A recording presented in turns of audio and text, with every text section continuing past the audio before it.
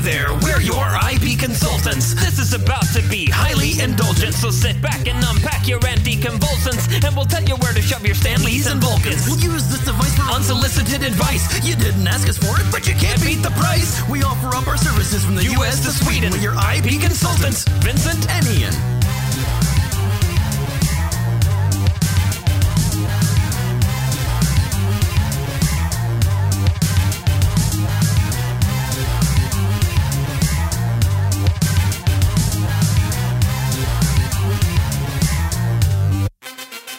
Hello, everyone, and welcome to episode 1 of IP Consultants Podcast. We are your IP consultants. My name is Ian. His name is Vincent. Say hello, Vincent. Hello. Yes. I'm sorry. I like saying things directly. Right, and we're here to give unsolicited advice, basically, to major media corporations on how to take care of their intellectual properties in a way not just take care, but how to, in our completely unbiased and unsolicited opinions, how to improve these properties. Because we see a lot of these properties, a lot of these nerd properties, these genre properties, and we see how they're failing, how they're not doing well, and we know, or how they're doing well but could improve on things.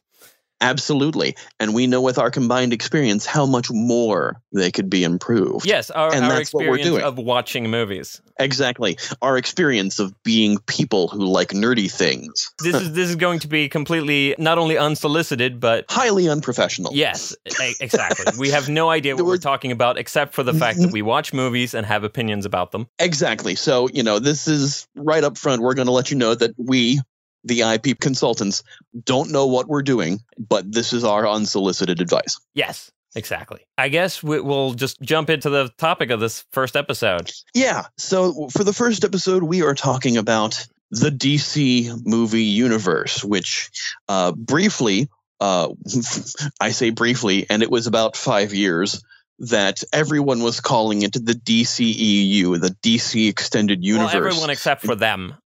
Except for DC. DC was the only one not calling it that. And they weren't calling it anything. With a journalist? Yeah, I believe it did.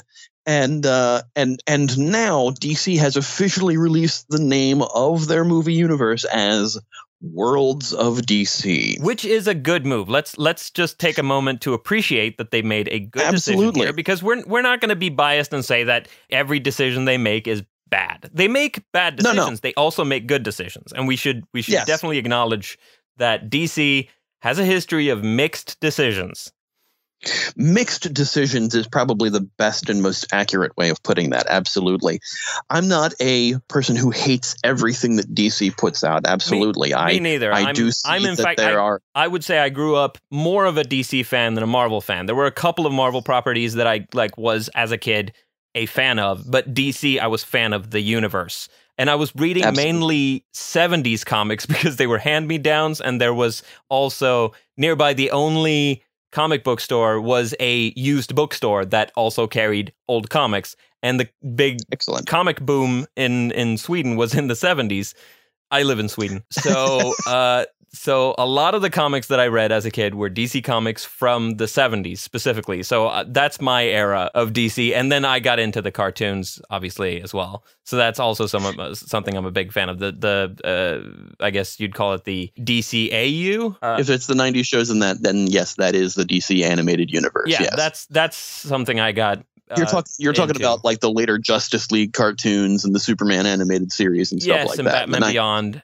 You're now making me realize how much older than you that I am, because when I was a kid and I got into DC, it was with the Superpowers action figures and the Superpowers and Super Friends cartoons that were on TV. I did not grow up affording a lot of action figures. I was happy to achieve limited amounts of Lego every once in a while, and I was fine with that. There wasn't Lego Batman when I was a kid. No, they had Lego Pirates. They had Lego Ice Robin Planet. Hood type thing. Yeah, and but the Lego things weren't getting into licensed properties. Right, now we're already off topic. Actually, kind of not, because Warner Brothers produces the Lego movies, and one of the best DC movies they did recently was Lego Batman. Yes. Absolutely, that's that. So we're kind of on topic. Yeah.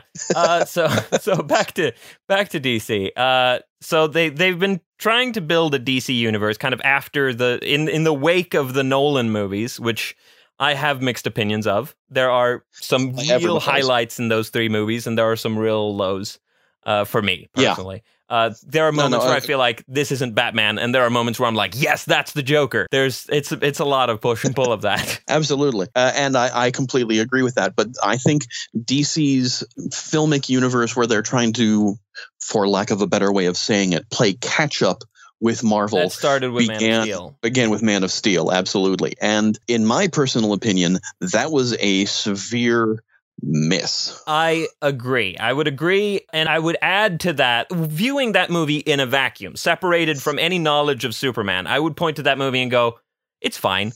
But knowing anything at all about Superman as a character, I find that movie completely on the wrong track. And I think I would describe that movie as a great movie for people who hate Superman. Absolutely. I completely 100% agree with that. Because I think that movie did a really good job of convincing people who are predisposed to dislike Superman to like Superman, because he fits their idea of a hero as opposed to the Superman idea of a hero, which I think is a more interesting concept. Well, here's the thing is Zack Snyder wanted to make a modern version of Superman because he's like, well, in today's society, Superman would not be this Boy Scout. He wouldn't be this always smiling hero. And we're like, wait a second, we're going to call bullshit on that because we're reading Superman right now, and that's exactly what he still is. Exactly. So to try to make him something that he's not, try to make this thing that doesn't fit his character, the only moment we actually get Superman that we expect is at the end of the damn Justice League movie. But we're not there yet. Yes. Well, I completely agree with you on that point. I think we're going to be agreeing a lot. We don't know each other very well, by the way. I should tell this to our listeners. We are like casual acquaintances on Facebook, and that's about it. We know each other through mutual friends in a very small music community. Yes, because we're both musicians of a kind, and we both realize that we have an affinity for a lot of pop culture. And Vincent came to me and said, "Hey, I have this idea for a podcast," and I'm like, "I'm totally game." So here we are. But anyway, enough backstory on us. So I would say that the key moments in Man of Steel where it falls apart is one. I mean, this is when I say one, I mean in order of appearance, not in order of importance. Things wrong. I would say the first thing that's wrong with Man of Steel is the look of it. It's very dark. It's very blue. It's so oversaturated. They drain the color out of everything. Yeah, that's what I meant. It's grayish blue and dark, and it feels like it's cold. And even scenes where you need some warm light, and where it would make perfect sense for there to be warm light, it's like, nope, it's dark and cold. And Zack Snyder wanted to make Superman Batman. Yeah, and that's the mistake. You can't make that character grimdark. It doesn't work.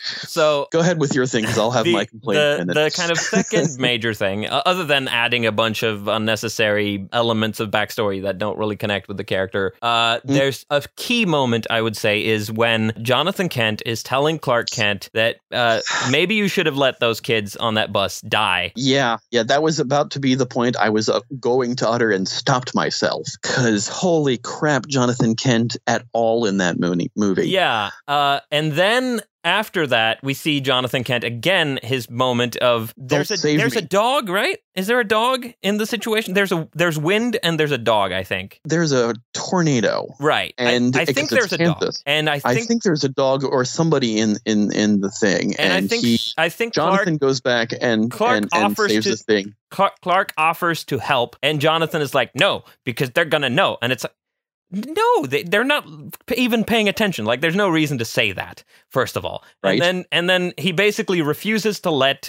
Clark do anything, and he goes right into the danger where he knows he's going to fucking die. And he's like, no, don't save me. I'm going to die. And then he dies. Right. It's like, there's no logic to that moment at all. Basically, Jonathan Kent in Man of Steel is a hyper-paranoid sociopath. He is also a representation, in a way, of Ayn Rand philosophy. because there's this idea of like, don't help anyone. Don't help. Yes. Stop helping. Helping is bad. Just worry about yourself. Don't help. He's got a copy of The Fountainhead right by his bedside that's autographed that he reads every night. The funny thing is I found out Zack Snyder, and this is after I've been saying this for years, that it's very Ayn Randy in that movie. Zack Snyder wants to make a movie of The Fountainhead. He has said as much. And I am not surprised, but I'm like, how did that guy get to make a Superman movie? Because, like, that philosophy aligns 100% with Lex Luthor, not with Superman. No. So the idea of someone with the philosophy of Lex Luthor making a Superman movie, it's like if Lex Luthor made a movie to convince people why Superman is someone not to be trusted. It's like a propaganda film made by Lex Luthor. Man of Steel is the 100% anti-Superman movie, which you're exactly right. It's as if Lex Luthor made a Superman movie and why you should fear him and why he's not a good guy. And naturally, the only movie we could get from Man of Steel, from the way that Superman is presented in that movie, is Batman versus Superman. Right.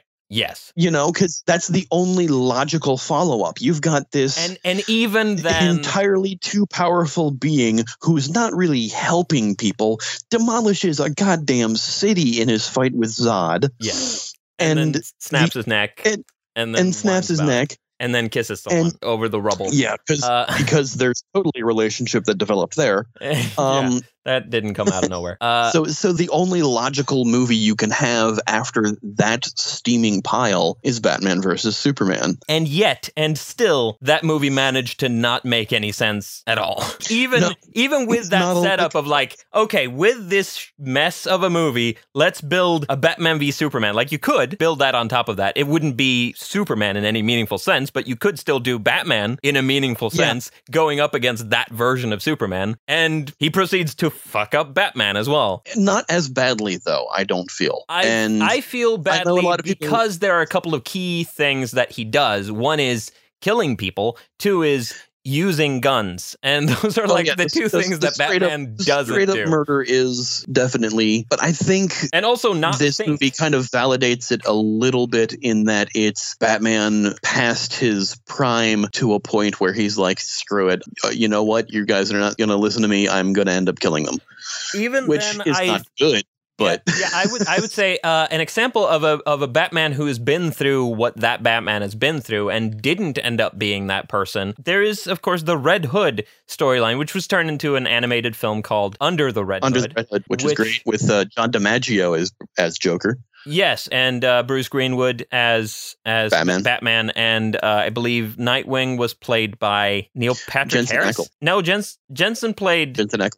He played the Red Hood. Oh no, he played the Red Hood. You're right. Nightwing was Neil Patrick Harris. Yes. You're right. So that film, great film, animated movie. If we didn't say that, yes, it's an animated film. It's good, and it all is like based entirely around a central conflict between Batman and the Red Hood about the idea of revenge and killing people, and this whole idea of like Batman will not, even after Robin has been beaten to death with a crowbar, even after that, Batman refuses to consider the possibility of killing someone, and he explains it, and also there's this idea of like Batman's trauma and all of that stuff that drives him, and all of that makes the character a rich and interesting, fully developed character, and when you take that away from him, and when you go, oh yeah, Robin was killed, and we've of course found out from Zack Snyder's Sins that Robin wasn't even Jason Todd. It was Dick Grayson who was killed. So because he was killed, Batman is now not Batman anymore, essentially, psychologically. He's a different character. Yeah, exactly. And to me, like, if you're going to make a movie about a like vigilante who goes around killing people and brands them and does all this shit, like, make a Punisher movie. Like, that's who the Punisher is. That's not who Batman is. That's why we have different characters.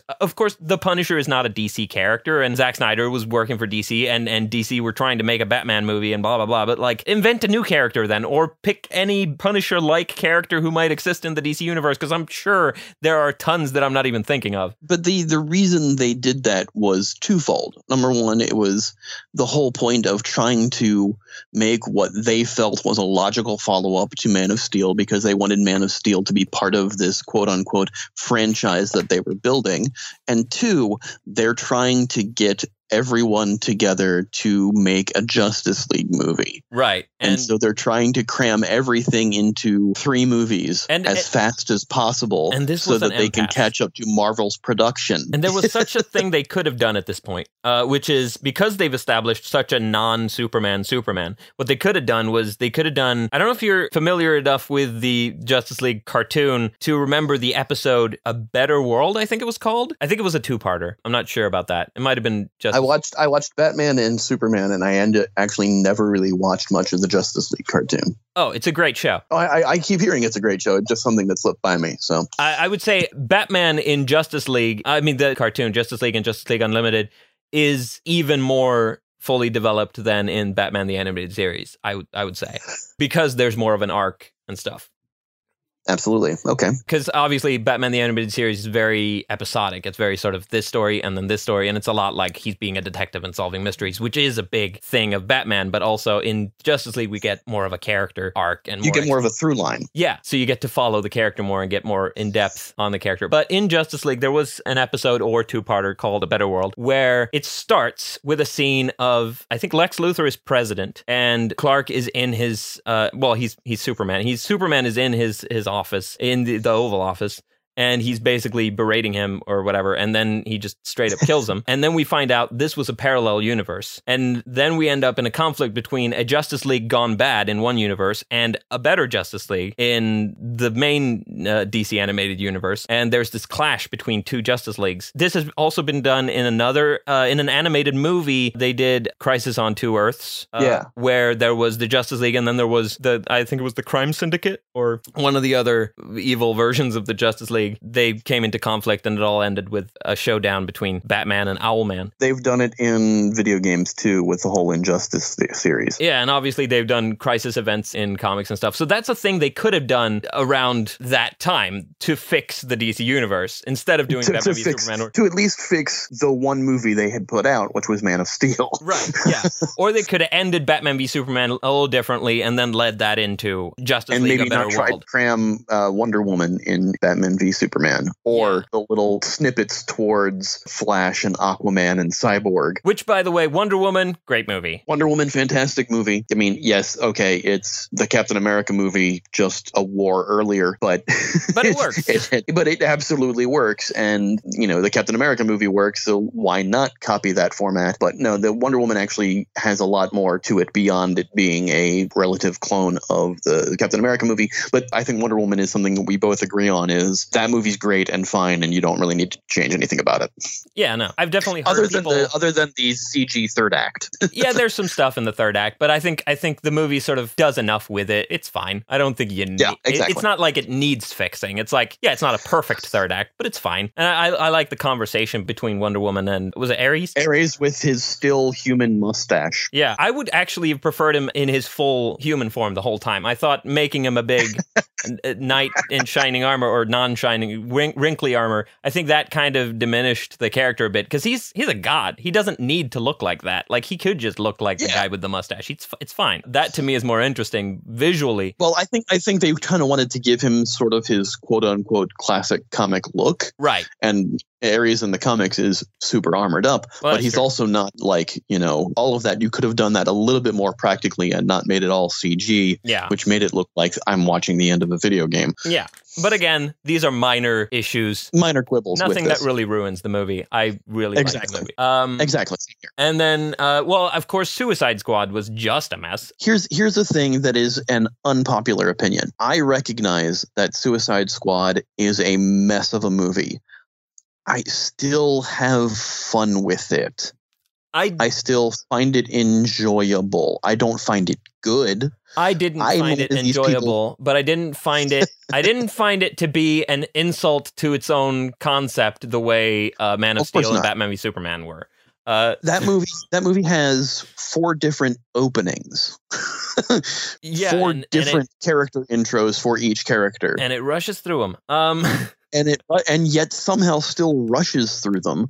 We're introduced to Slipknot without one of those introductions, and we're like, well, clearly he's cannon fodder. Yeah. And then he immediately becomes cannon fodder. Yep. Spoiler alert for people in case you haven't seen this for some reason and decided to listen to this podcast. But I think Suicide Squad was trying to desperately do what Guardians of the Galaxy had just did. And even with the music selection through the movie.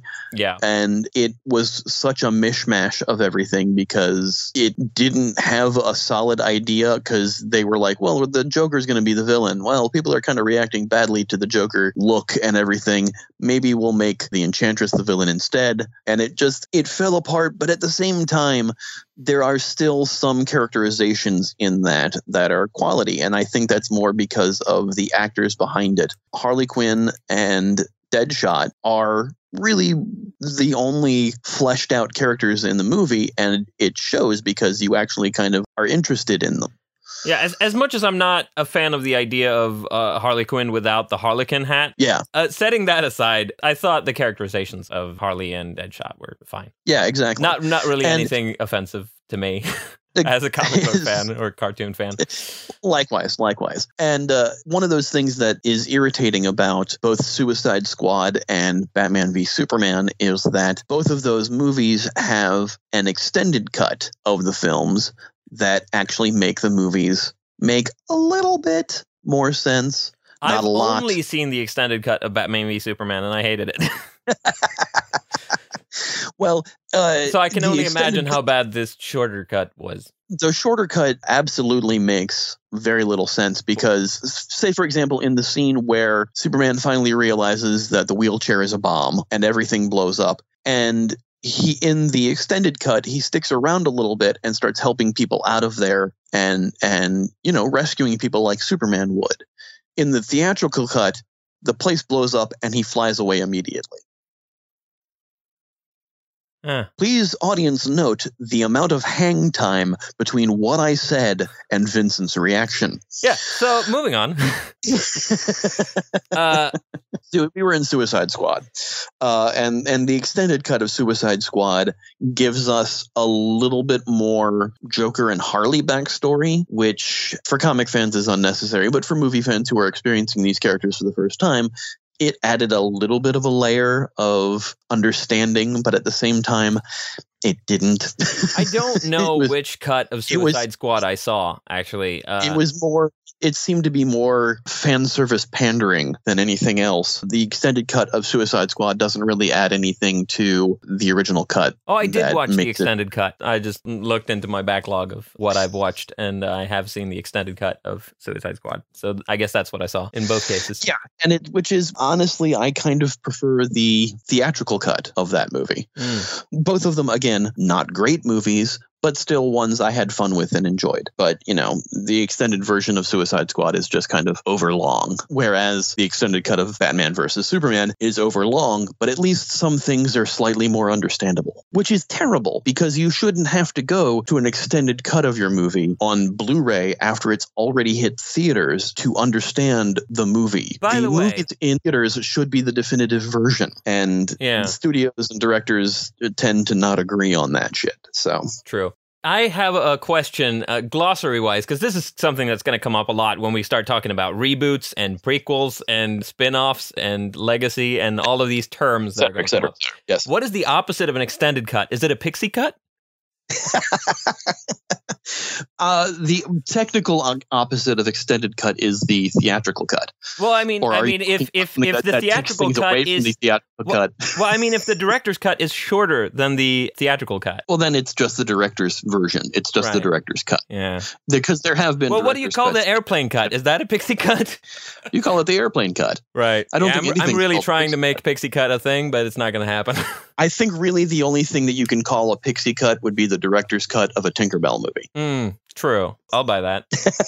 Well, I won't buy a director's cut of a Tinkerbell movie unless somebody comes around and just makes a really good Tinkerbell movie, then maybe, but that has not happened as of yet. Or as far as I know. I don't know. Have they been making Tinkerbell movies this whole time and I haven't seen them and they're great? They are direct to video and they are animated, and I haven't watched them. Those are not deal breakers for me. I watch a lot of direct to video animated DC movies, which I've enjoyed. I'm not saying they're deal breakers. I'm just saying that's the only way they've been released. They've been making lots of Tinkerbell movies. Right. And none of them have been theatrical. They are just straight to video.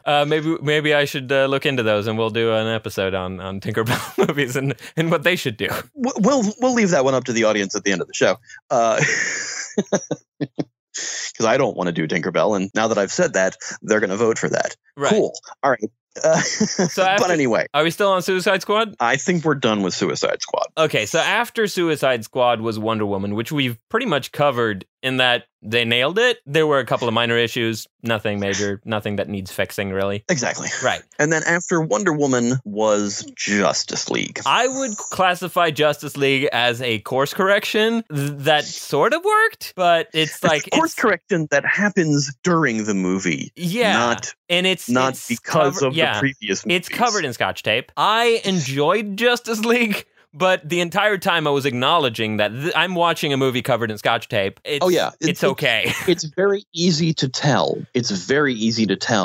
What scenes were directed by Zack Snyder and what scenes were directed by Joss Whedon. Yeah, it's also certain moments are very clear that they were written by Joss Whedon because they have certain Whedonisms both in dialogue and in morality. I would say there's some moral philosophy in there that, there are a couple of moments that I would say are Joss Whedon moments to a fault, and there are a couple of moments that I would say are definitely needed Joss Whedon moments. I happen to be someone who really typically appreciates the work of Joss Whedon, but acknowledges that he's not perfect.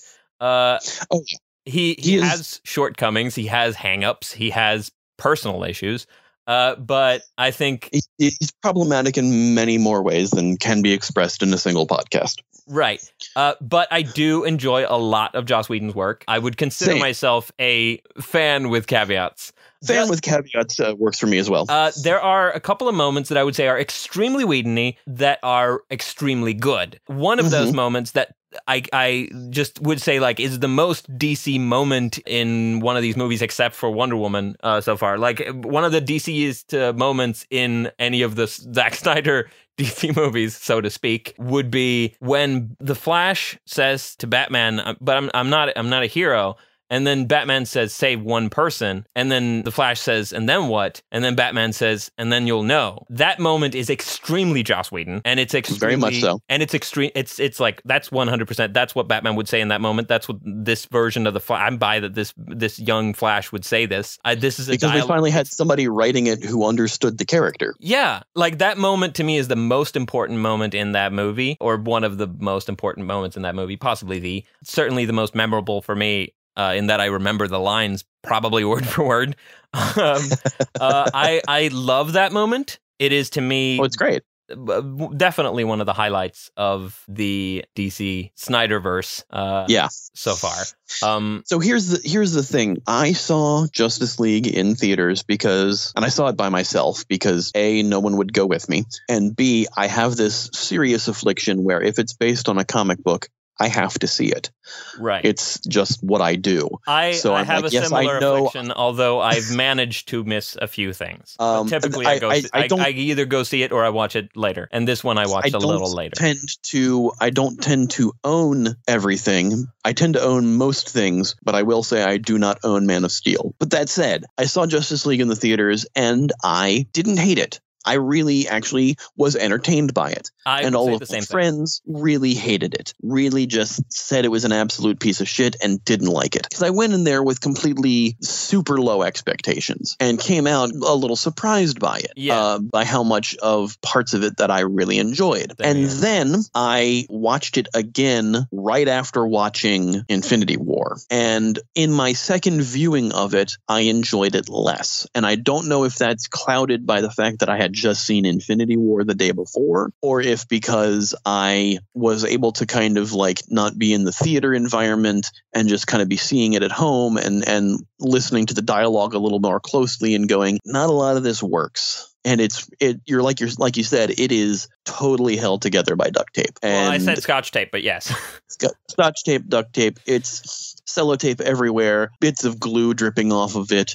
Somebody put a piece of gum in there. It's just held together with sticky stuff and hope. Yep. And it's and because the of hope that is the most important part of it.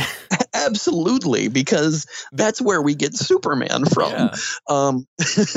But honestly, and we finally kind of do get Superman. And we finally kind of do, and that's one of the great moments of that movie. And everybody can talk endlessly about how terrible the CG is on Henry Cavill's face, trying to get rid of that mustache. We know that stuff. Yeah. Honestly, it was noticeable, but it didn't pull me 100% out of the movie. What pulled me 100% out of the movie was the tonal shifts between this is clearly a Zack Snyder directed scene, this is clearly a Joss Whedon directed scene. Yeah. Because I'm one of those overly analytical pricks who notices and comments on bullshit like that.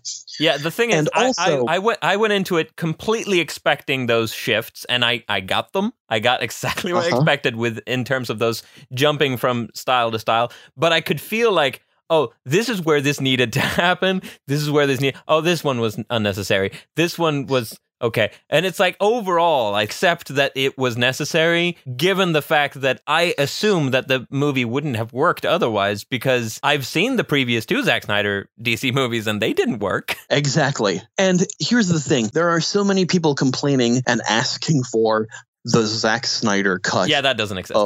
Of Justice League, and that's a thing that does not exist. Yeah, there is no Zack Snyder cut. There was an assembly cut, and the assembly cut. There was an assembly cut, and the assembly cut isn't because finished. That's what an assembly cut is. It's an unwatchable piece of everything just in a pile in chronological here's everything order. We've shot so far. An assembly cut is here's everything we've shot so far, so we know what scenes we need to put in to finish the movie. Yeah. And that's what Joss Whedon was brought in for, and he was also brought in for because, honestly, let's get down to brass tacks here. He was brought in because he did the Avengers, and they wanted Justice League to be their Avengers. Yeah, they wanted it at least to work.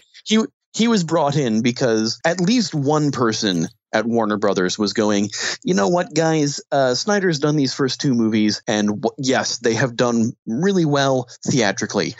They've made us money, but the fans don't like them. So maybe we should have somebody who knows Zack characters. Zack Snyder fans like them. Oh, yeah. Well, here's the Superman thing. and Batman fans don't. No, exactly. I am a somewhat Zack Snyder fan. I love his previous work. With some caveats. His Dawn of the Dead remake. I love that. Not seen it. I love that movie. I love 300. I have seen that. I thought it was okay. I thought it was very stylish. 300 is where we got the Zack Snyder style, which is let's have a slow motion moment during a fight scene and have all the fights be extremely over choreographed. And that's kind of what brought and everything's very visual down. Yeah, and it's all about moments and not necessarily about earning them. Exactly. And that's what brought Watchmen down. And I enjoy Watchmen. I actually prefer the ending of the movie to the comic slightly, only because the movie doesn't earn the comic ending. Right. I have not seen it. The comic ending makes sense for the comic. The movie ending makes sense for the movie because we don't have the overarching layer of the Black Freighter comics. I did not watch Watchmen, and the reason isn't because of Zack Snyder, because at the time I'd seen 300. I thought it was fine. I didn't have a problem with Zack Snyder at the time, but I didn't watch Watchmen because I had read Watchmen, and my thought was, yeah, I don't need a movie of that. It's fine as a comic. Like I don't really need that in a different medium, because I felt like it used the medium to such an extent that, like, if you're gonna make a movie that even comes close to doing what Watchmen did for comics, you got to make a movie that does for movies what it did for comics. And in order to do that, you can't really make Watchmen. Like, it's got to be something else. Yeah. So the Watchmen of movies would be a movie built around the concept of what a movie is, and not built around like it doesn't. To me, the idea of a Watchmen movie is just nonsense. Like I didn't watch it. And for that even reason. A Watchmen series, which they are doing. Yeah. And isn't it Damon Lindelof doing it? Yeah. Yeah. Damon Lindelof is a writer I have thoughts about, and I'm sure we'll get into it. But this is side DC. We're getting off topic once again here. Yeah, that's Vertigo. But anyway, regardless, I had been a fan of Zack Snyder prior to his DC workings, and his DC workings have made me not a fan of his.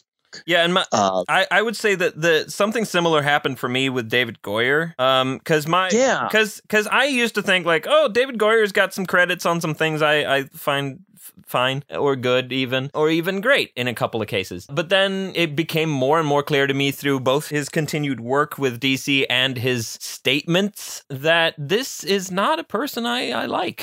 I just don't like. It's not a person I like. It's not a person who actually likes comic books, which we should have realized. Or fans of comic books. Or fans of comic books, which we should have realized with Blade 3. I did not see Blade 3. I did not see Blade 1. I've been meaning to watch the Blade movies, but now that I don't like David Goyer, I find myself less. Well, here's the thing. Blade 1 and 2 are fantastic movies. Blade 3 is if you like watching train wrecks. Well, sometimes I do.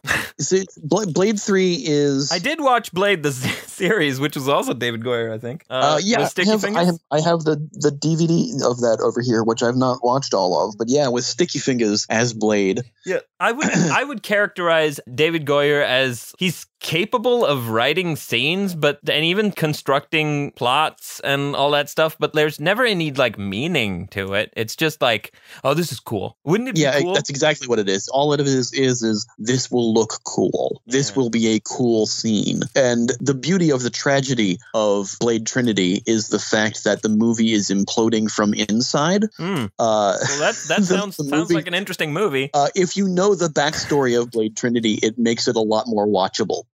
Because basically Wesley Snipes did not like what David Goyer was doing as a director and wanted to be referred to only as Blade. Would not come out of his trailer for shots. So the majority of Wesley Snipes in that movie isn't Wesley Snipes. It's his stunt double. That's why you remember hearing about him not wanting to come out of his trailer. That sounds familiar. Yeah, he basically sat in his trailer and smoked weed most of the filming, which only made him more paranoid about the director for some reason. So, yeah. So Patton Oswalt gives this great story behind the making of Blade Trinity. And if you watch that movie without knowing this, you're like, wow, Blade's kind of barely in this. And then you watch that movie knowing the backstory and you're like, oh shit, now I'm just going to sit here and point out which are actually Wesley Snipes and which are actually the stunt double, because there's barely any close-ups. And Ryan Reynolds in that movie as Solomon King is basically auditioning to be Deadpool. Yeah, that's also what I heard. He was doing that role and somebody basically came up to him and went, hey, you should be playing Deadpool. I think it might even have been David Goyer. I believe it was. And gave him Deadpool. Thanks, David Goyer, for doing one good thing. At least we got that from it, but he's basically playing him in Blade as Solomon King, which is not that character at all, but very Ryan Reynolds. But that's Marvel. But that's Marvel. That's off topic again, but kind of on topic because we were talking about David Goyer. True. But back to where we were. So we've gone through DC's worlds of DC movies. They've got a few lined up. They've got Aquaman, Shazam, Joker, Wonder Woman 1984, and Birds of Prey. And Harley and Joker. That's not listed on this page that I've got, but that might also be true. We never really know with DC because they keep putting things on the slate and taking things off the slate and putting things on the slate and taking things off. And one moment they've got Henry Cavill and one moment they don't. And then they got him and then they maybe don't. And one moment they got Ben Affleck and then maybe don't. Ben Affleck has recently said he wants to do one more Batman movie, which we're all assuming is going to be the Batman movie that I can't remember the name of the director at this point. It'd be fun if it was just a straight adaptation of like a condensed, solidified, crystallized version of the cartoon The Batman, where they like modernized Batman. That'd be kind of that'd be interesting. With Joker with really weird hair and with dreadlocks, because they're a gang of Jokers. No, it's one Joker. What Batman cartoon am I thinking of? You're thinking of Batman Beyond. That was a gang. No. Oh, you're right. Yes, that's what it was. But it does look like dreadlocks on the Joker in the Batman as well. Like massive dreadlocks, or like it's kind of like a non-curly version of Sideshow Bob's hair. Yeah, Bob Terwilliger. Yeah, it's like that sort of. Anyway. Directed by James Wan, Aquaman has a couple of trailers out. This new 5-minute trailer, which is basically a preview, shows full scenes and shows full action scenes where there's this one sequence in it where Arthur Curry, Aquaman, and Mera are being chased by Black Manta and his troops. It looks like a video game. A little bit, it looks like a video game a little bit, but at the same time, there are follow cameras in it as far as the one guy running through the building that are visually entertaining. Yeah, it's impressive. I'm not saying it as a bad thing. I'm just saying it looks like a video game. There are heavily CG moments in it that make like you're watching a video game, but at least you're watching an entertaining video game. Yeah. And I think with this, it doesn't look like a spectacular movie, but it definitely looks like a step in the right direction movie. It looks fine. It looks fun. It looks like it'll be an adventure. I don't have hugely high expectations of Aquaman. I expect to go see it and be like, it was a good time. Yeah, I expect to be pleasantly not surprised, but entertained. Expecting to be surprised is a weird thing. Yeah. And then there's Shazam in April. Which is, it seems to be more of a family film, which is a good move. It's something that maybe should have thought of with character. Superman. Absolutely. But they were like, hey, the Nolan movies were very adult. Let's make Superman that way. And that's why it crapped. Yeah. But Shazam, apparently, at least in the trailer, is somewhat set in the same universe because there are marks of Batman and Superman and Wonder Woman in the trailer. Yes. It's kind of there, but it definitely looks like a way more fun movie. It also looks like they are taking the storyline directly from the New 52 iteration of the character. Yeah, I mean, I've actually read the original, or maybe not the original. Maybe it was the first DC reboot of Captain Marvel. Should clarify for uninitiated listeners that the character now known as Shazam used to be known as Captain Marvel. There's a long, complicated history of DC's Captain Marvel versus Marvel's Captain Marvel. Yeah, yeah. Marvel has had multiple Captain Marvels. They have had 3, and Shazam because there's is of course the original Captain Marvel. Yes, who DC lost the name through lots of complicated processes. Yeah, and it was not created by DC. It was bought by DC after DC sued the company Fawcett Comics for copyright infringement because he was too similar to Superman. This was at a time when superheroes were a new thing. Yes, this was well back into the 40s and 50s. Yeah, this was like a year after Superman debuted, I think, or something like that. Yeah. Might have been less than a year. He was Captain Marvel up until Crisis on Infinite Earths, and then the character was changed. Oh, I thought it was New 52, but... No, he hasn't been called Captain Marvel since the 70s or 80s, whenever Crisis was. I forget now. Yeah, I haven't been super keeping up since the 70s with the comics. I've read the occasional comic, like a storyline or something, but like it's really hard to get into like an interconnected universe late. And I tried to get into the New 52 and I didn't really get into it. I tried to get into Rebirth and it was a lot at the same time. So I couldn't quite get into it. Right. But yeah, I've poked my head in the DC comic world every once in a while, but I've mostly been paying attention to the animated side of DC. I watch every DC animated movie that comes out, although I'm a little bit behind now, I think, because I'm watching them with a friend and we're not always like in the mood to watch DC animated movies. Sure. But every once in a while we'll watch the recent ones haven't been spectacular. They've been mixed, I would say. They've been very mixed. Killing Joke and Harley Quinn are, I'll be frank, not good. I would agree. Not good. Harley Quinn, I thought it had some things that I thought were fine, and Killing Joke, I thought had some things that I thought were fine. But I didn't think either of those movies really lived up to the level that DC animated movies can reach. Exactly. I would agree with that. I did really like Gotham by Gaslight. I enjoyed that too. So, I believe that though it is very far separated from the comic. Yeah, that's what I heard. I haven't read Gotham by Gaslight. That's by Mike Mignola, right? Or Mignola? The cover's by Mignola. Oh, I thought he was entirely no, it's Augustin is the writer on that. I actually have it on my shelf here. But yeah, no, it was the first Elseworld story before they even called it Elseworlds. And it was written by Brian Augustin, and the covers are Mike Mignola. He does the art in it too in some of them. Right.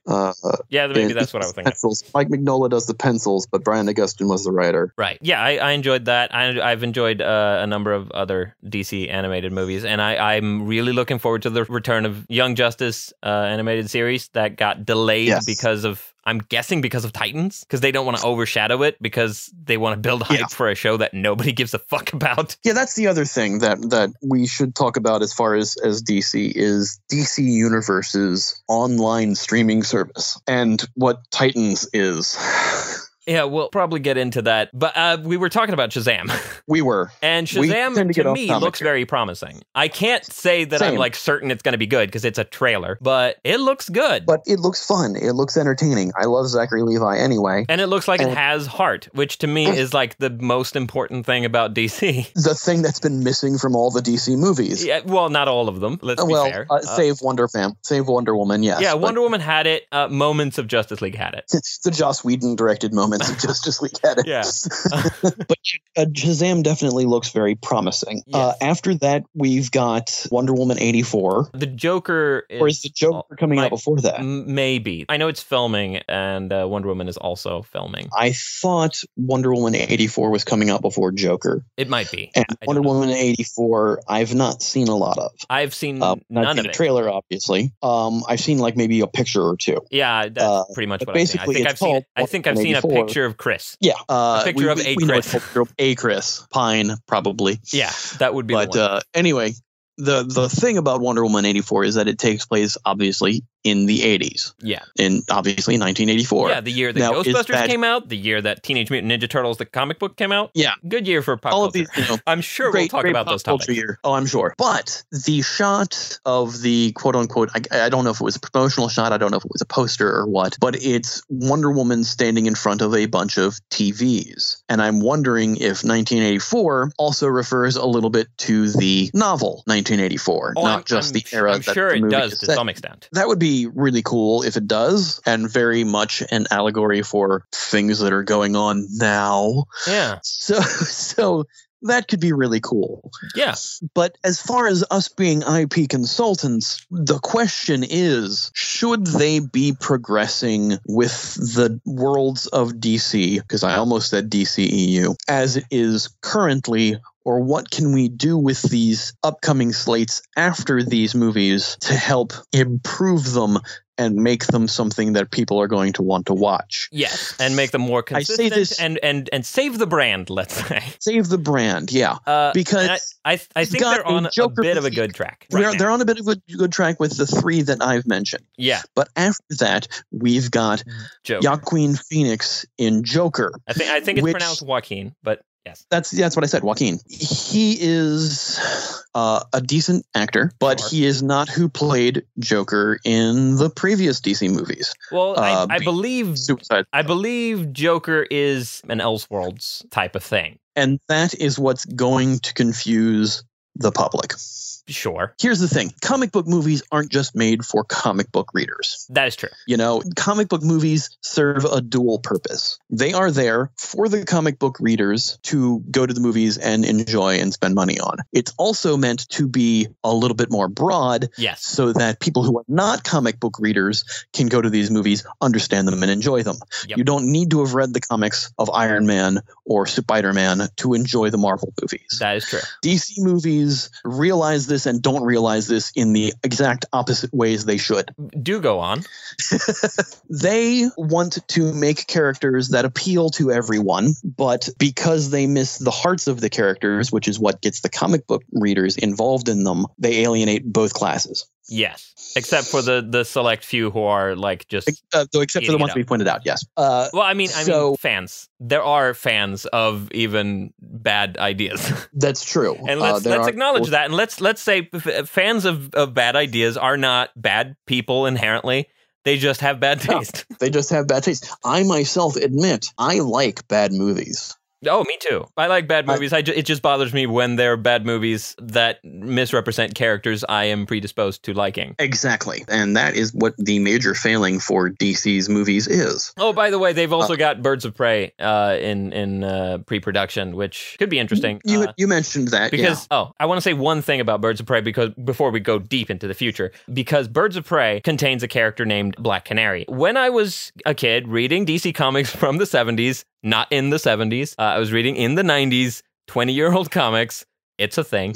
Because I was reading 70s DC. Wonder Woman was not a big presence in the Justice League in the 70s. She had her whole mod period where her comic was about, I don't know, fashion or something. So I didn't really know much about Wonder Woman growing up. I knew about a character named Black Canary. Black Canary was the primary female presence in the Justice League comics that I was reading before I got into the Justice League cartoon, which came later. I really would like to see that character done right. That's just a thing I would like to see. I've watched Arrow, and they have done like 3 different versions of Black Canary, none of which really almost 4 different versions if you count the mother. No, I'm not the mother. I'm talking about Black Siren. Oh yeah. Well, that makes it 5 because obviously the mother is Dinah, who is the original Black Canary in the comics. Yes. Well, I mean, Laurel's middle name is Dinah, so that's how they do that. But that's in the comics as well. Laurel's supposed to be the second, and then they added Sarah, and they of course killed Sarah and brought her back as the White Canary. I like the White Canary. I think the White Canary is a good character, but she's not the same character as the Black Canary. And I don't think any of these characters... And the new Black Canary they have on now, who was a cop, and her undercover name, and then her real name happens to be Dinah, and you're like, how many Dinahs are you going to have on this show? Yeah. And... Arrow is one of those shows that's cheesy by trying not to be cheesy. I would classify that as a show that it really wants to be a David Goyer show, but it's a Greg Berlanti show, which means it's, ham-fisted and obvious and. But here's the thing. I got into the DC TV series with Flash, and I went back and watched Arrow and enjoyed Arrow when I went back to it. Although watching it currently, I still haven't finished the last season because it just got too much. I watch all of the Greg Berlanti DC shows, even though I acknowledge that they're all deeply flawed shows. But I'm desperately clinging to any sort of half decent portrayal of DC characters because I really want DC to succeed. And I want to make that clear to any Zack Snyder fans out there. I am not anti-DC. I love DC fundamentally, and I want to see them make good decisions. And that's why we're doing this episode. Exactly. Same here. So here's the thing. The slate coming up is Joker, Birds of Prey, and what else? This page doesn't really list anything after Birds of Prey, so I don't know. But there's a bunch of things floating around that they may or may not do. Yeah, they've been talking about more Batman, more Superman, the Flashpoint movie, and Flashpoint is where I want to hone in on. This is going to be a major part of this episode, I think, because I think. Well, I mean, we don't have to say that much about it. We've already been talking for an hour. Yeah, but we've already been talking for an hour. Yeah. I think the Flashpoint is, in a sense, a potential solution to all of their problems. And at the same time, a bad idea. Like, it's both a good idea and a bad idea. Because, you can't really start the Flash with Flashpoint. But at the same time, you can fix the DC universe with Flashpoint. Exactly. That is exactly what I was going to say. Because for those unfamiliar with Flashpoint, the comic, Flashpoint is basically how they reset the DC comic universe because of an event. Animated movies. They did the Flashpoint Paradox was the name of the movie. Yeah, and basically it's Barry Allen, the Flash, runs back in time and changes an event in his past where his mother was murdered. Right. And by changing this sends a ripple effect through the entire universe. Ruining everything. And changes things. Ruining everything. Instead of Bruce Wayne's parents being killed by Joe Cool. Joe Chill. I think Joe Cool, and that's Snoopy. Joe Chill. It's Bruce who gets killed, and Thomas Wayne becomes Batman. Right. And becomes a more brutal Batman. Right. Superman's ship crashes in Metropolis rather than Smallville, and so he gets taken in by the government and never becomes Superman because they keep him locked up to be studied. Right. Stuff like that happens. And Cyborg's in it, but Cyborg's basically Superman, but he's like a government-made hero. And all these other things that basically sends this ripple effect through the universe that fundamentally changes the universe. There is no Flash in that universe because Barry Allen never got struck by lightning because he was never being a criminologist because his parents were never killed. Right, but he's there now because he ran from a parallel world, essentially. Because he ran from a parallel timeline. Yeah. So the idea of using Flashpoint to sort of soft reboot the series while it's existing. Well, major spoiler alert, it ends with Flash running back and stopping himself from changing the timeline, and that sends smaller ripples which change stuff as well, but not as massively. Yes. And that's how you get a fixed DC universe. Yes, and that's kind of how we got first the New 52 and second Rebirth. Right. Because all of that was tied into Flashpoint in the comics. Yeah. To do that into the movies, to sort of soft reboot things, is an idea. I won't say if it's a good or bad idea. I'll just say it's an idea. Yeah, it is an idea. It's not necessarily an idea that makes a whole lot of scientific sense. It's not necessarily an idea that has a lot of emotional impact, but it is an idea. Especially since we've only seen the Flash in one movie. Yeah. I mean, he was good to do this for the Flash's first movie before we really ever establish his character, because Justice League kind of like hints at his character, and he's very it's going to take a lot of setup in Act 1. He's going to have to run back in time at the midpoint of the movie. I don't know exactly how you would structure it. Maybe the midpoint, or maybe just have him run back in time at the first act break. Just have the first act be establish everything, and just have him be really miserable, and then run back in time and fix everything and ruin everything, and then spend the whole But that's what they did with the TV show. The TV show touched on Flashpoint. Yeah, and did kind of the a way Flashpoint Light. They did Flashpoint Light because Batman and all these other characters don't exist in that universe yet. Right. And so when they ran back and he changed things, and that fundamentally changed things in the DC Universe TV shows. Right. In the Berlantiverse. In the Berlantiverse, if we're going to call it that. Snyderverse, Berlantiverse. I hate terms named after directors. But, you know. Greg Berlanti's a writer and producer, isn't he? Yes, we're splitting hairs here. Yeah. But on purpose. But yes.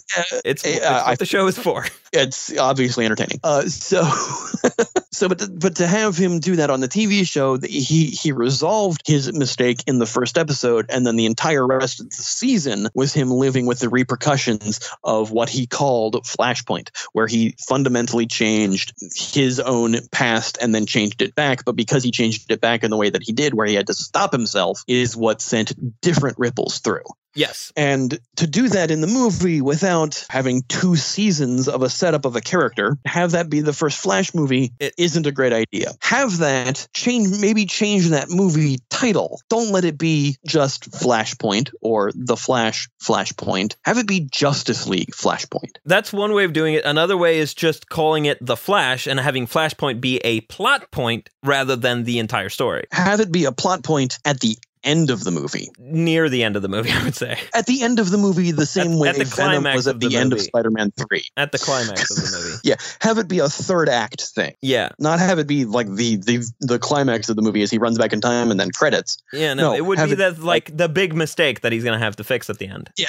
The big mistake, the like trying to fix it, ruining it, and then fixing it. There is a certain thing of built into story structure there. Yeah, absolutely. If you don't call it Flashpoint, because if you call it Flashpoint, people are going to expect the entire movie to be that. Yeah, exactly. So it's like there's kind of it's a trade-off. You're either going to do Flashpoint or you're going to do The Flash and have Flashpoint be part of the story. Exactly. And honestly, we need the movie to be about the Flash. We need this character fleshed out. Yes. We need to see him becoming a hero. We need to see his life beyond his little shack that he lives in with his electronics, which is weird. And yeah, I don't entirely understand what that location was. Yeah, nobody does. I don't think they did. And having him not have friends and be awkward and humor that doesn't land. I thought some of it landed.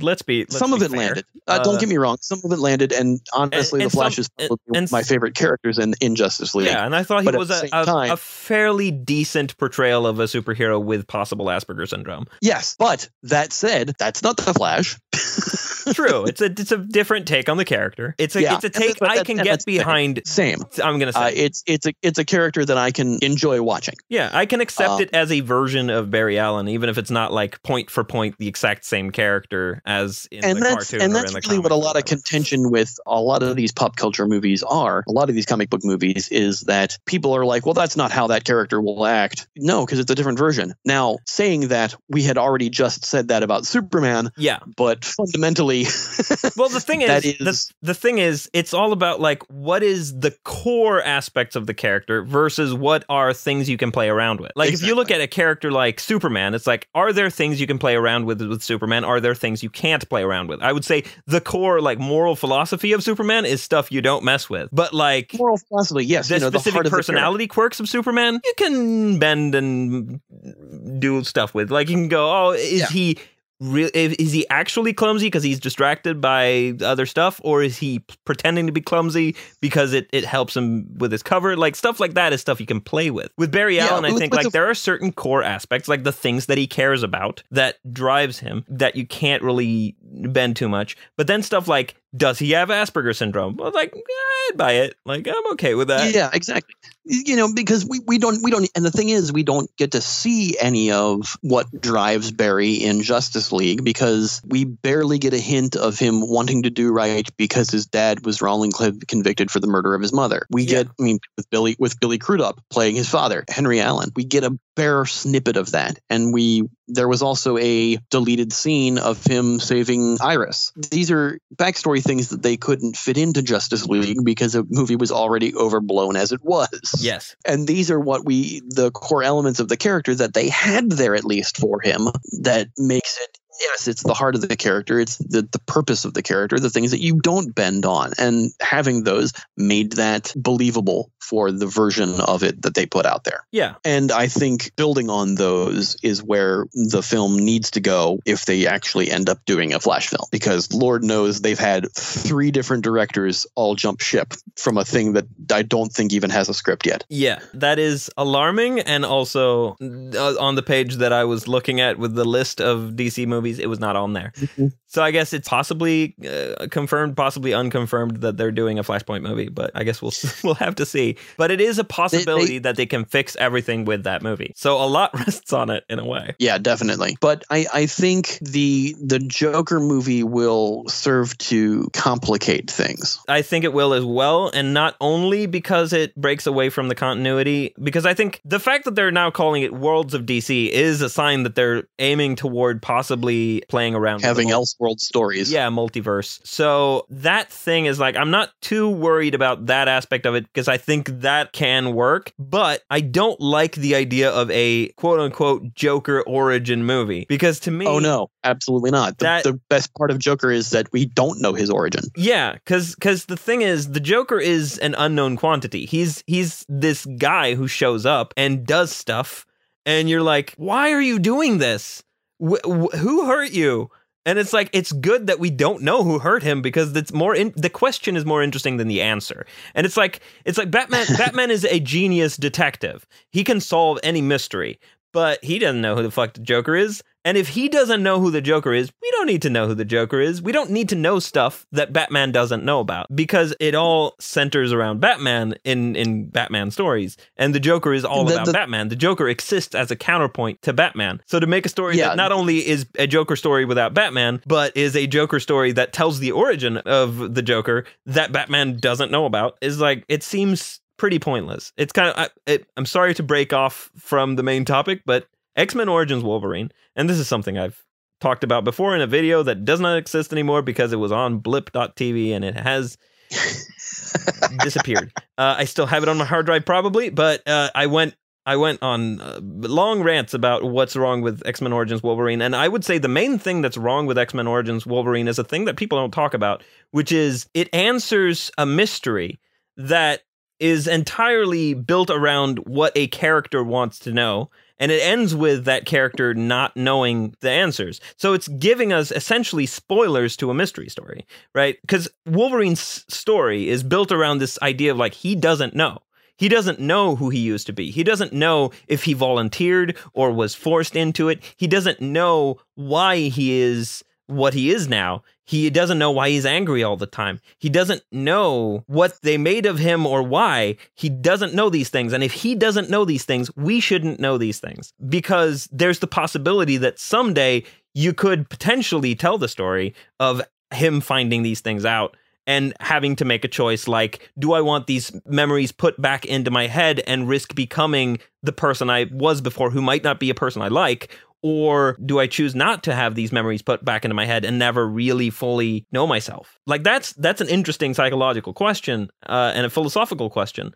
And that question can't be asked and answered anymore because the story's been spoiled by that fucking movie. So that movie essentially ruined Wolverine. Of course, Logan, good movie, but it's not the endpoint that was set up for that character. Because the endpoint that was set up for that character was him going and finding the answers or looking for the answers and choosing not to accept them. But here's the thing that bringing that up brings up for me is that the X-Men universe had a soft reboot in the way that I would DC say the X-Men trying to do. I would say the X-Men movies are constantly having soft reboots because they have no canon.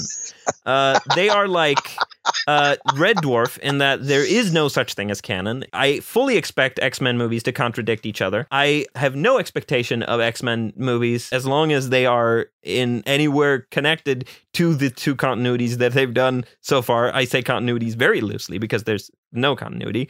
There's no continuity. And here's the thing. They started to have a continuity because they had the first 3 movies, and the first 3 movies were only meant to be 3 movies. And the third movie tried to put everything in the third movie. Yeah. And then they were like, well, these were popular. Let's do another one. So they did Wolverine Origins, which was not a good choice. Although I would say they also went wrong in the third one in a lot of ways. No, they went very wrong in the third one in a lot of ways. But continuity-wise, they majorly went wrong in X-Men Origins Wolverine. Sure. But they course-corrected with First Class. First Class was set before everything, and we're like, okay, these are clearly, First Class is clearly building up to make them the characters we knew from the previous movies. Then Right. Days of Future Past did an actual retcon, did a comics retcon. Yeah, they rewrote history. They flashpointed it. They flashpointed it, and that was my point, is that the previous 4 X-Men movies, X-Men 1, 2, 3, and Wolverine Origins, now do not exist in this universe. Right. Because Days of Future Past has rewritten that. True. Which is weird because between Wolverine Origins, then First Class, and between First Class and Days of Future Past was The Wolverine. Yeah. And the end scene of The Wolverine is Patrick Stewart and Ian McKellen as Xavier and Magneto pick him up from the airport to do Days of Future Past. And that's set in the early 2000s. And then suddenly Days of Future Past is in like 2075. Yeah. Yeah, that's what I mean when I say there's no canon in X-Men. No, the canon is such an open barrel. You could fit a country in it. Yeah, it's loose canon. X-Men is a loose canon. But that's not DC. But the thing is, but my point is, DC so far is doing that because Justice League, of course, contradicted Batman v Superman and Man of Steel by going, "Oh, everybody loved Superman." Yeah, exactly. So we're already in that territory. Batman v Superman almost set that up a little bit. I mean, he had a statue in the middle of the city. Yeah. Whereas, like, wait, why would you build a monument to the man who caused all that destruction? Yeah, that was weird. So yeah, they're already in kind of X-Men territory in terms of like not having canon, but they can make canon thing that they should be emulating. Well, yeah, no, the X-Men model is not a good model you should model to do. We have movies in a row that happen in 4 different decades, and the characters don't age between them. Yeah. Don't follow this model. Yeah, no, it's if you want to build a continuity, you can't model it after negative continuity. Yeah, but I think the idea of doing an in-universe soft reboot like they kind of did with Days of Future Past is what they're aiming for, or at least they should be aiming for it. Yeah. Because honestly, we don't know because Flashpoint isn't a thing yet. Yeah, but and it might never be a thing. It might never be a thing. So as far as us being IP consultants, are we going to now give them suggestions for what they should do? I think that's the point slate of that the they podcast. have. I know, but I'm giving you a setup is what I'm saying. Well, the movies the movies that are already being made, they're being made. There's nothing we can do about the movies being made. We could go back and go, oh, here's how you fix Man of Steel. Like, I've got it's ideas. Pointless now. It's out. There's no point to doing that. Yeah, we might do it in the future. If we run out of ideas, we might start giving ideas of how to fix things that are already too late. But in terms of what they're doing, Aquaman looks fine. Shazam looks promising. Joker, bad idea, but let's ignore it. Wonder Woman 1984, I have fairly high hopes because, I mean, Patty Jenkins knows what she's doing. I trust her at this point. Birds of Prey, I have no idea what to expect of that, but I'm hoping for the best. In terms of... They've got full cast. Yeah, in terms of Flashpoint, they could do that. And if they do it well, it could work. It could work very well. It could fix everything. I would say on the list of things to do, I would list Flashpoint as an option. Although I would perhaps recommend either doing it as 2 movies and doing just The Flash and then Flashpoint, or doing The Flash with Flashpoint as a plot point later in the movie. Yeah, exactly. And not calling it Flashpoint because that's going to disappoint people who are looking for a Flashpoint movie. There's already a Flashpoint movie. It's called The Flashpoint Paradox. It's fine. But that's a different universe. That's their animated universe. Yes, it is. But in terms of like seeing that movie, in terms of seeing that story on screen, it exists. You can see that story on screen. Let's not call this Flashpoint, basically. Yeah, they can do that. That's an option. Another option is to really expand the multiverse and just go nuts with it. And just go, okay, here's a completely different Batman. Here's a completely different Superman. And just basically just throw everything at us and just go, let's just try shit. And then go, okay, now we have a good Superman. Now we have a good Batman. Let's do an Infinite Crisis event and just merge the universes that work and have this Superman and this Batman and this Wonder Woman and this Birds of Prey and just sort of have it be like, oh, yeah, now we have a solid DC universe. Like, that's a thing they could do. They could try everything and then do Crisis. They could do Flashpoint and just try to get everything right away. And here's the thing, even with Crisis, they could finally pull in the DC shows. They could. What a lot of people hated about what DC was doing initially is because they had a Green Arrow, they had a Flash, they had all these other characters. They had sort of a Green Arrow. They had a Flash. Yeah. Well, yeah, they had an arrow, not a Green Arrow, but they had an arrow. And to do these movies without those actors, after seeing people cross over in the Marvel stuff, only further upset and confused the public. Yeah. So maybe Crisis could pull those universes together and make everything cohesive. Yeah, I absolutely would like to see that. I would like to see if they do like an Infinite Crisis movie event, like a 2-movie event of Infinite Crisis. They could bring in Gotham. They could bring in. Well, I already Brave and the Bold Batman played live action by Diedrich Bader. By the way, Diedrich Bader is voicing Batman in the Harley Quinn animated series that's going to DC Universe. Yeah, I noticed that when I watched the trailer. I recognized his voice. Same here. Yeah, so I'm like, yeah, he's a solid comedy Batman. Yeah, which is a thing. Comedy Batman. Yeah, comedy Batman is a thing. And I would like to see like a live action comedy Batman TV show with like John Hamm or something. That'd be cool. But yeah, comedy Batman is a thing, and they've tried that before. They've tried it and done it well, and they've tried it and done it not well. Batman and Robin didn't work. Lego Batman worked. Batman 66 worked. Brave and the Bold worked. So like comedy Batman can work. It doesn't always work. It's all about doing it well and knowing what the hell you're doing and not like mixing things that don't go together. Unless that's the point. That's the whole problem with the DC, the worlds of DC, is they're mixing things that don't go together. Yeah. And the thing is, do they lean into that or do they lean away from that? Because they could lean into that and just go nuts with it and just amp it up to the point where it circles back around. And just... Here's the thing. I think the best way to improve the DC movie universe is to not have the continuity. I think all these movies should just be standalone hero pictures. Yes, they're all DC. And yes, they should have the hints of, yeah, okay, by the way, Flash is 2 cities over, or Batman's in Gotham, etc. But not having cameos in those movies, just hints at them, because that's what they're doing with Shazam. They couldn't get Henry Cavill to do a Superman cameo in that movie, but there are items. There's a Batman article, or somebody has found a Batarang. Superman article. It's a Superman article, and they found a Batarang. And an Aquaman shirt. I don't know who makes the Aquaman shirts in universe. Like, I want to know what t-shirt company was like, yeah, this guy who was in this one place this one time when stuff was happening, it's Warner Brothers. Warner Brothers exists in the Warner Brothers universe. And they make Aquaman shirts.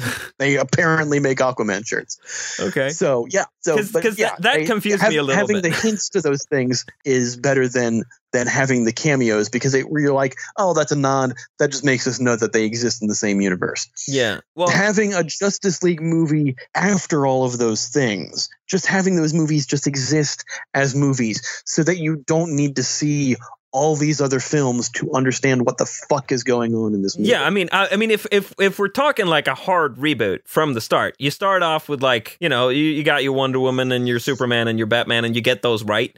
And you do your maybe a Black Canary movie, because no, I'm saying not even doing those yet, because of what's already come out. We've got, let's just say that the things that have come out before, those are the things that came out before. Where Aquaman is just, let's just start it again with Aquaman and Shazam, and they have things that point to things that have happened, but we're not going to delve into them. Wonder Woman 84 is clearly a sequel to the previous Wonder Woman movie. Yes. But, okay, that's fine. That's great. You can see the previous Wonder Woman movie, and there's not really anything in that movie that makes you go, are these other movies things I have to see? No, you don't have to see them. You can enjoy Wonder Woman without seeing Batman versus Superman. Right. So, let's let these movies stand as their own movies. I absolutely agree with that. However, I will also add that there is a question that arises eventually,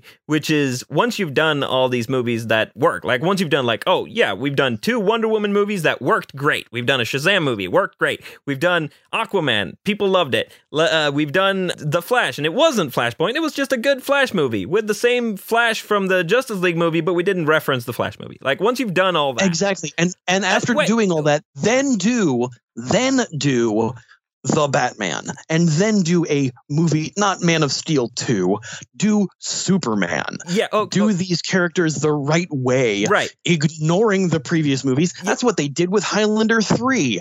They ignored Highlander 2 because it was a piece of shit. Yeah.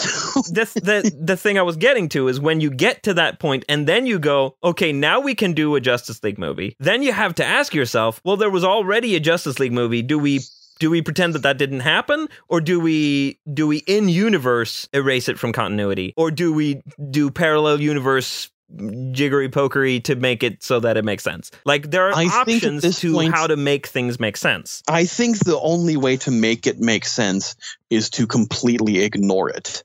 To just ignore it until people forget it. Ignore it until it goes away. Exactly. Do DC solo movies for, let's say, 5 years, and 5 years of solid solo stories with hints at a larger universe without making the larger universe, because that's exactly how Marvel did it. They gave us hints at a larger universe without directly saying, oh, by the way, this is going to connect in this big movie where everybody teams up. Well, they did have Iron Man show up in Hulk, but then they had a different Hulk show up in the Avengers. But that was hints. Yes. Okay, that was little teases after the fucking credits. Yep. That's not in the movie proper. You can still watch the movie and enjoy it and not see that and know that you're not missing quote anything. That's true. So make solid solo DC movies and give it maybe 5 years so that those previous movies have been forgotten, and then just make a new Justice League, make a new Superman. Because, using another example of what's happening, the new Halloween movie coming out this month is a new Halloween 2. Yeah, it's just called Halloween. Now we're getting back into glossary, because I thought of this recently, and I would call this a system restore. Yes. You know how a reboot is when you start over from the top and you ignore everything and you go, let's just start over. That's a hard reboot. A system restore is when you go, oh, these early ones, that happened. These later ones, didn't happen. I would call that a system restore, where you restore it to an earlier point. There are other things that have done that. Highlander does it. Highlander. I don't know why I'm drinking Highlander twice, but there was another thing. Kind of. Terminator's doing that. Yes, they're doing a new Terminator 3 right? Basically, yes. This will make the third Terminator 3, because there's Terminator 3 that James Cameron had nothing to do with, right? And Linda Hamilton had nothing to do with. And then there was Terminator: The Sarah Connor Chronicles, right, which takes place right after Terminator 2 and then retcons Terminator 3 completely out of the continuity. And then now there's the new movie, The Terminator, or actually I think it's just Terminator, because I think the first movie was called The Terminator. Yeah. Terminator, which James Cameron and Linda Hamilton are back in, and basically doing their version of Terminator 3, ignoring the other movies. And it happens all across media now, where they're going, you know what, we're going to pretend that one didn't exist. Superman kind of did it once too, with Superman Returns, kind of acknowledged Superman and Superman 2, but not Superman 3 and 4. Superman Returns just ignores 3 and 4. Yeah. But again, this is what we're saying is do solo movies until the other ones are forgotten, so that you can make these new movies and go, yeah, those ones, they didn't count. Yeah. They started to count, and then we realized they were shit, so we're not counting. And in the meantime, you can do TV shows where you can explore characters you would otherwise put on the shelf. Like you could do a TV show of Superman. You could do a TV show of Batman. Yeah. It's not like these are super expensive concepts to nail. I mean, they're expensive in terms of owning the rights to them, but they own the rights to them. Yes, exactly. But yeah, I think that's probably the best solution, is to go, all right, we've got these movies coming out. They're kind of connected to the other things, but honestly, let's make them their own thing. Let's just keep moving forward. Let's not look back on what we did. And we're going to move forward enough to go, you know what? Now is when we can spin off into making everything come together. Yeah. And do we get into the specifics of specific movies, or no? That's for a later episode, right? Where we can go, okay, here's what the eventual Superman movie should be, or whatever. Exactly. No, that's not for this. This is just make good movies. Yeah. Stop trying to make everything together. Stop trying to make a good franchise and just make good movies. Yeah, one movie at a time. The problem with the DC movies is that every single one of them, with one or two exceptions, like Wonder Woman, are written specifically to be part of this bigger picture. And they're not good at that. Just write the movie that you're writing. Don't write it to connect it to another movie. Yeah. Just write the movie you're writing. Make that a good and entertaining movie. Make that a movie people want to see. Yeah, they will be inspired to see the next movie of a different hero. Yeah, I think everybody should learn from the Dark Universe in that you can't really make movies by making a franchise. You can make a franchise out of movies, because that's what Marvel's been doing, and it's been working pretty well for them. And I'm not saying that because Marvel can't do any wrong, but because they've been making some decent decisions, and I'd like to see those kinds of decisions being made by others as well, but not necessarily the same decisions. Just don't make similarly good ones. Similarly good ones, exactly. The whole failing with The Mummy was that movie wasn't a movie. That movie was a setup for other movies, and it completely failed on every aspect. I did not see it, but I heard enough about it to sort of piece it together. Yeah, it's like the second Pirates of the Caribbean movie. The second Pirates of the Caribbean movie isn't a movie. It is just a 2-hour prologue to Pirates of the Caribbean 3.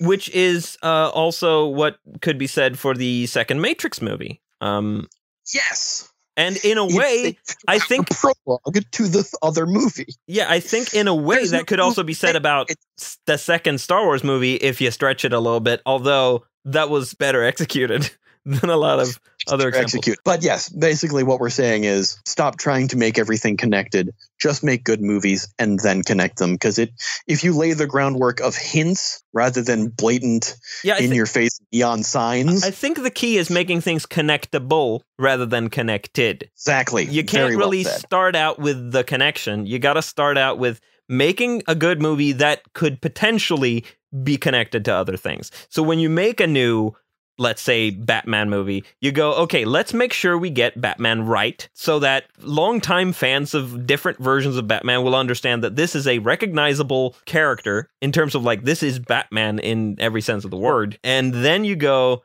okay, so it takes place in a world that we are happy with and that works. And then you can go, okay, now he meets Superman. When you have a Superman who works, who is Superman in a recognizable sense, then you can go, oh, look, it's Batman and it's Superman, and they're super friends. Perfect. I absolutely 100% agree with that. And I think that's a good place for us to stop. Yeah, I think there's not a whole lot more to say broad strokes. I think everything else that is to say about DC movies going forward is specifics. And we promise not to do that this episode. Not this episode, because honestly, we've been talking for well over an hour. And I'm starting to lose my voice. So yes, we are your IP consultants. If you have a suggestion for something we should consult on, you can send us an email at ipconsultantspodcast@gmail.com, or you can hit us up on Twitter at ipconsultpod. We also have a Facebook page, which is IP Consultants Podcast. You can search for it by facebook.com/ipconsultpod. I have been Ian. And I've been Vincent. And we are your IP consultants. Tune in next episode. Thanks very much. Bye. Yeah.